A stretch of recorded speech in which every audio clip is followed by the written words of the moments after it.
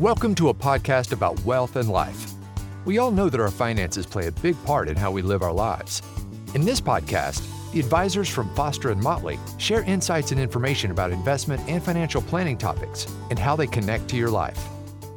You've probably heard the phrase value investing, and you've probably heard the name of one of its biggest proponents, Warren Buffett.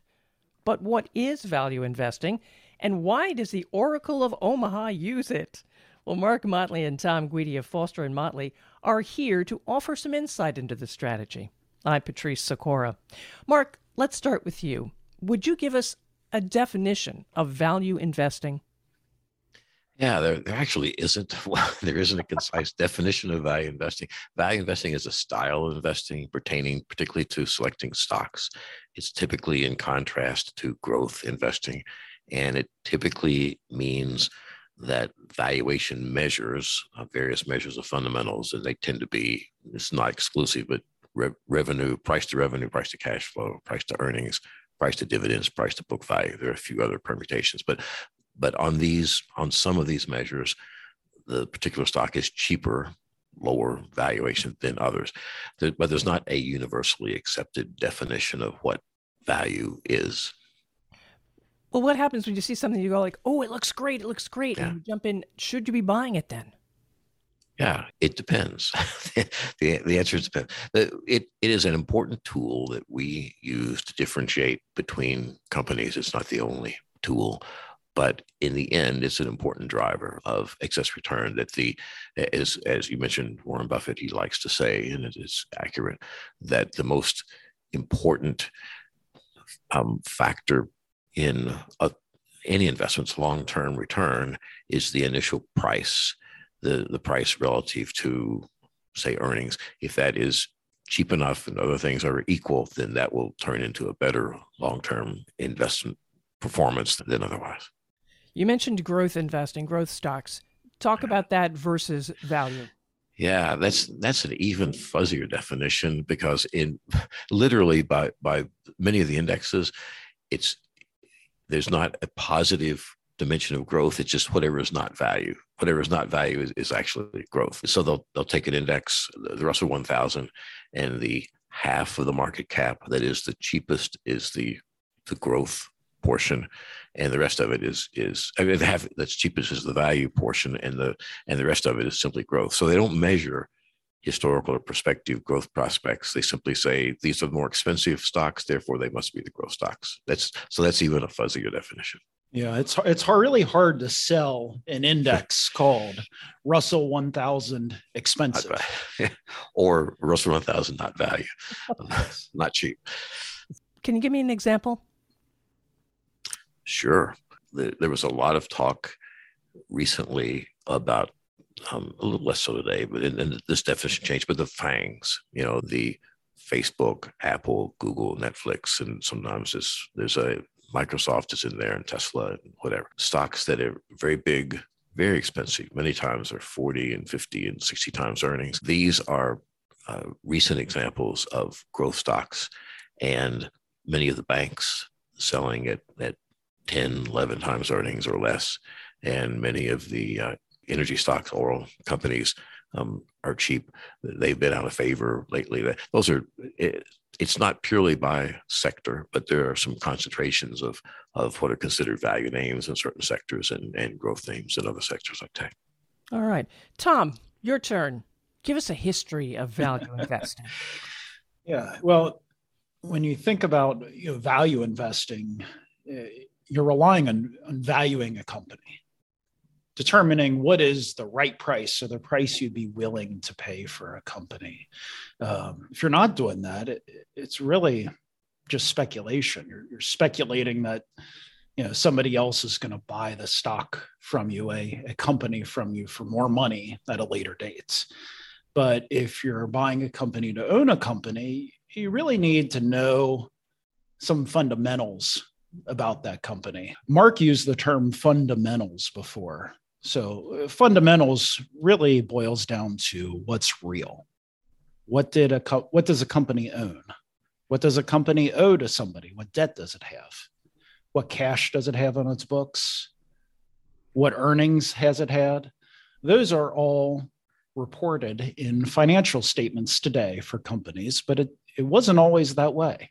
In fact, the first time that there was an audited financial statement in the United States for a company was back in 1903. It was U.S. Steel produced its first audited financial statement. Obviously, it was probably a very big company at that time, smaller today, but the remnants of it are smaller today.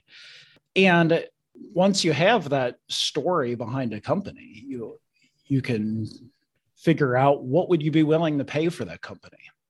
Prior to that time, investing was, it's either speculation for mom and pops investors, smaller investors, or it relied on having inside information. The executives of that company knew what was going on. Maybe their friends knew some inside details about what was going on. And we term that insider trading today, but that was just the way things were done prior to that time. So we had the Great Depression in the early 1900s, and 1929, I think, was the kickoff of that. And the regulation coming out of that determined that having audited financial statements are really important. The SEC was formed in 1933, and they required audited financial statements for all publicly traded companies. So for the first time, for all US companies, every investor was able to receive audited financial statements, more reliable information about companies that they never had before. And these statements were all following the same format, the same rules? Yeah, there's accounting principles that are required of all financial statements. They've changed over time and evolved over time. But yes, there was kind of a general rules about how things are stated in financial statements. And at the same time, during the 1920s, there was a professor at Columbia named Ben Graham. Ben Graham had some ideas about how to value companies.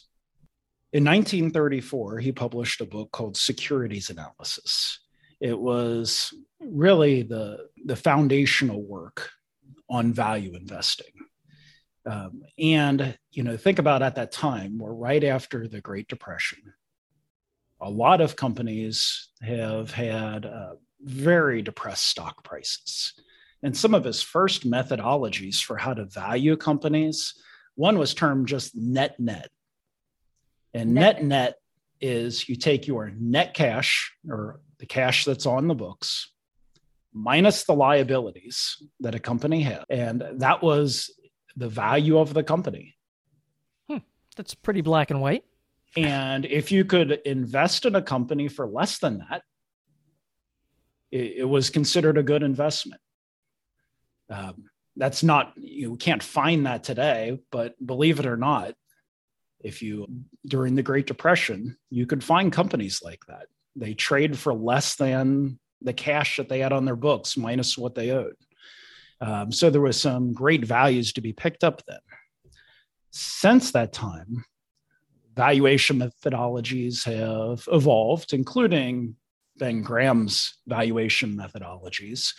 You could look at what is the replacement cost of a company, or even things involving what expected earnings does a company have in future years, and valuing those things.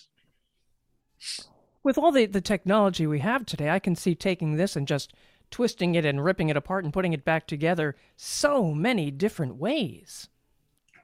I would say so. So that really got started with computers. We need computers to make all these calculations for us. For those computers to make the calculations for us, it can't be a printed out financial statement. Everything needs to be digitized, where you have a record, a database of all these points from the financial statements. So that work really got started in the 1990s, and professors at that time were just trying to prove out what Ben Graham did. and what other value investors have done since then. And does valuation make sense? Now, let me jump in here just a second. Ben Graham, Columbia. Who else went to Columbia? So Ben Graham's famous student, you talked about him earlier, Warren Buffett, in the 1950s, went to Columbia. I think he got an A. Well, if he didn't, he's earned it since then. And yes, he was a student of Ben Graham's. Ben Graham was still teaching in the 1950s, and Warren Buffett was one of his students. I'm sure he still cites Ben Graham as foundational to his work at Berkshire Hathaway. And Warren Buffett today obviously could be considered the father of value investing, but that would make Ben Graham the grandfather of value investing. Did you want to talk about Ken French? Yeah, I think Mark probably has more familiarity, done lots of study about factors, which were alluded to earlier. So taking pieces from the financial statements and equations based on those and determining if they're explanatory for future earnings for a company. Mark, why don't you go ahead and talk about Ken French and his influence on financial markets and the work that's happened since? The work that he did, Fama and French, Gene Fama and Ken French in particular, was the academic work that really laid the foundation for factor investing broadly, but value investing more specifically. But his definition is, in one way, that he's for value is one of several, and it's in some ways the easiest to measure, but it's not necessarily the best one. So there are issues with that as well. I'm going to shift gears a little bit, if I may, so to be the politician. We're in the middle of primary season here. The mutual funds, investment managers, ETFs, if they're active, tend to fall into a value or growth camp. I don't actually think of it that way. I think of it as investing versus speculating. Investing means long-term investing as opposed to short-term. The value measures, as I mentioned earlier, are all equating or connecting price to various fundamental measures. And the growth approach is typically one more focused on price and momentum. And it's not to say that there's not some efficacy to momentum over certain time periods. That's one of the identified factors, especially over the approximately 1 year time frame.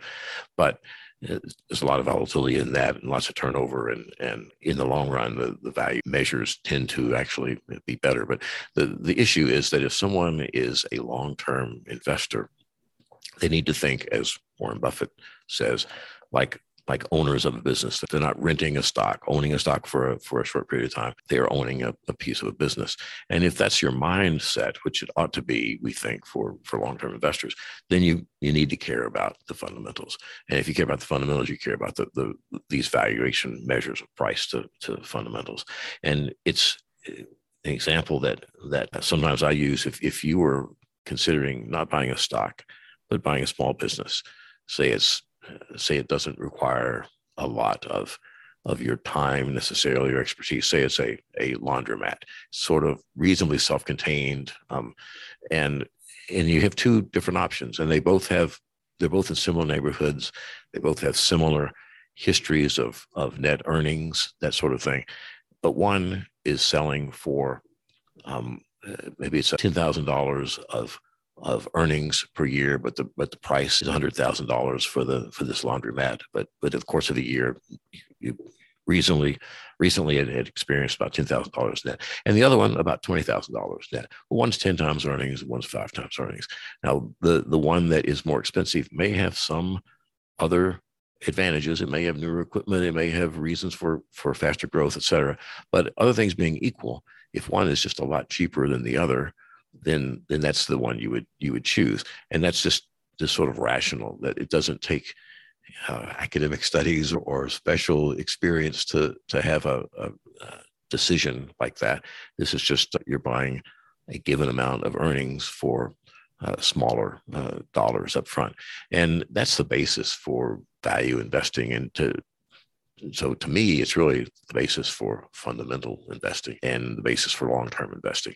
That said, it's not nearly that easy. It gets from that sort of fundamental starting point, it gets very complex from there, because it's not just a matter of what's the earnings, just buy things that are the cheapest. Many times, the very cheapest companies are the companies that deserve to be the cheapest.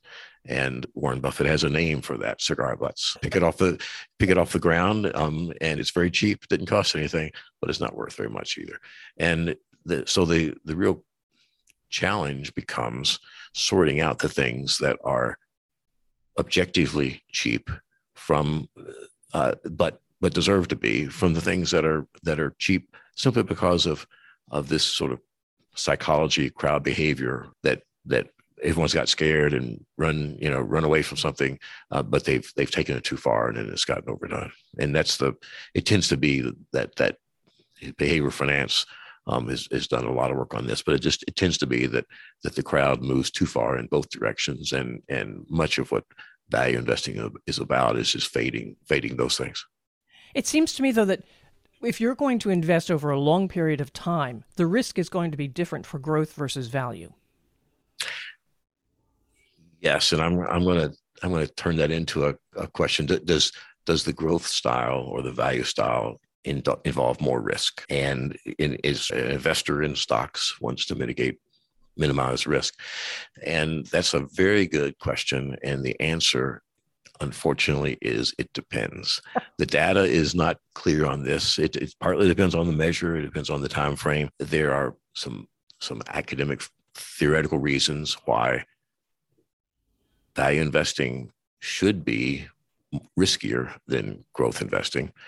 And there's some data to support that. But there are also some behavioral reasons that behavioral finance reasons that some of these most expensive growth stocks have just so little valuation support that when things turn bad for them, as they ultimately do, then there's a whole lot of room to fall. If you break it down into just bear markets, which does better and worse in bear markets, the history is mixed also, and it depends on several things. My own sense is that it depends on the nature of the bear market. So there's some bear markets that are just valuation contractions, like the bear market that began at the end of 1999. In that sort of environment, clearly it's growth that leads the way down. The very expensive things that lead the way down, and value greatly outperforms in that environment.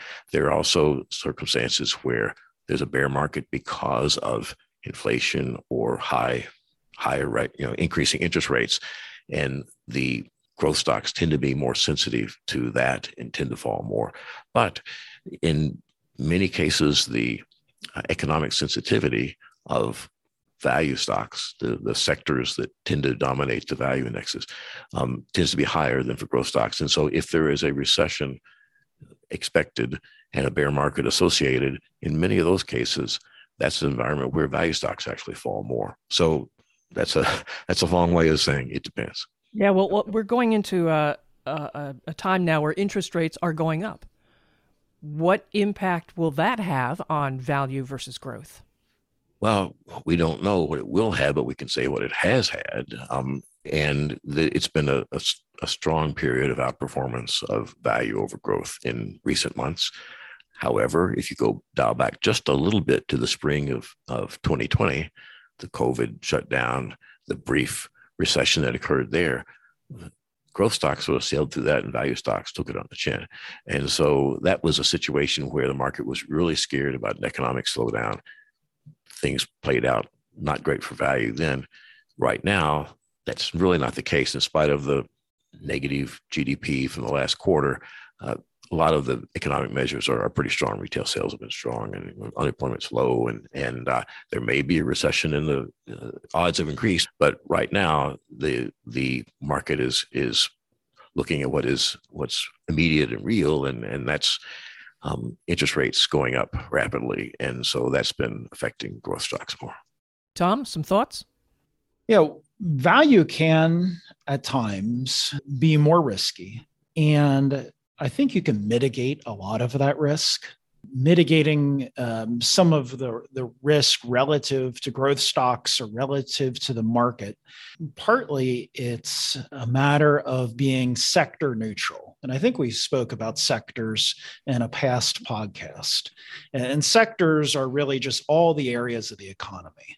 And when we were talking about growth stocks specifically, a lot of times we're alluding to technology-oriented companies, one sector of the US economy or of the stock markets. But if you are a value investor, it might be tempting just to ignore technology because their valuations are higher than other sectors.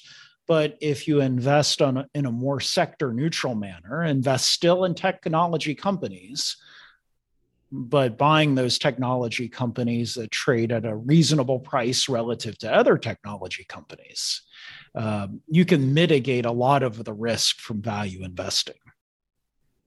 All right. Now, there was studies on, the first studies were on valuation. The Ken French studies, for instance, the academic studies that supported a lot of the modern value investing. But later studies looked at things like momentum, which essentially boils down to those companies that are performing well currently are likely to continue to perform well, or quality, the quality of a company. And if you can blend those factors in with value, you can substantially reduce the risk from a pure value portfolio. So by having a investment selection process that doesn't just lean on buying the cheapest company, but includes quality companies that are performing well recently, and investing across the US economy, you can have a lot of the benefits from value investing while mitigating a good chunk of the extra risk that sometimes creeps in with a pure value investor. As Mark alluded to before, it's kind of ambiguous whether value is less risky than growth or more risky.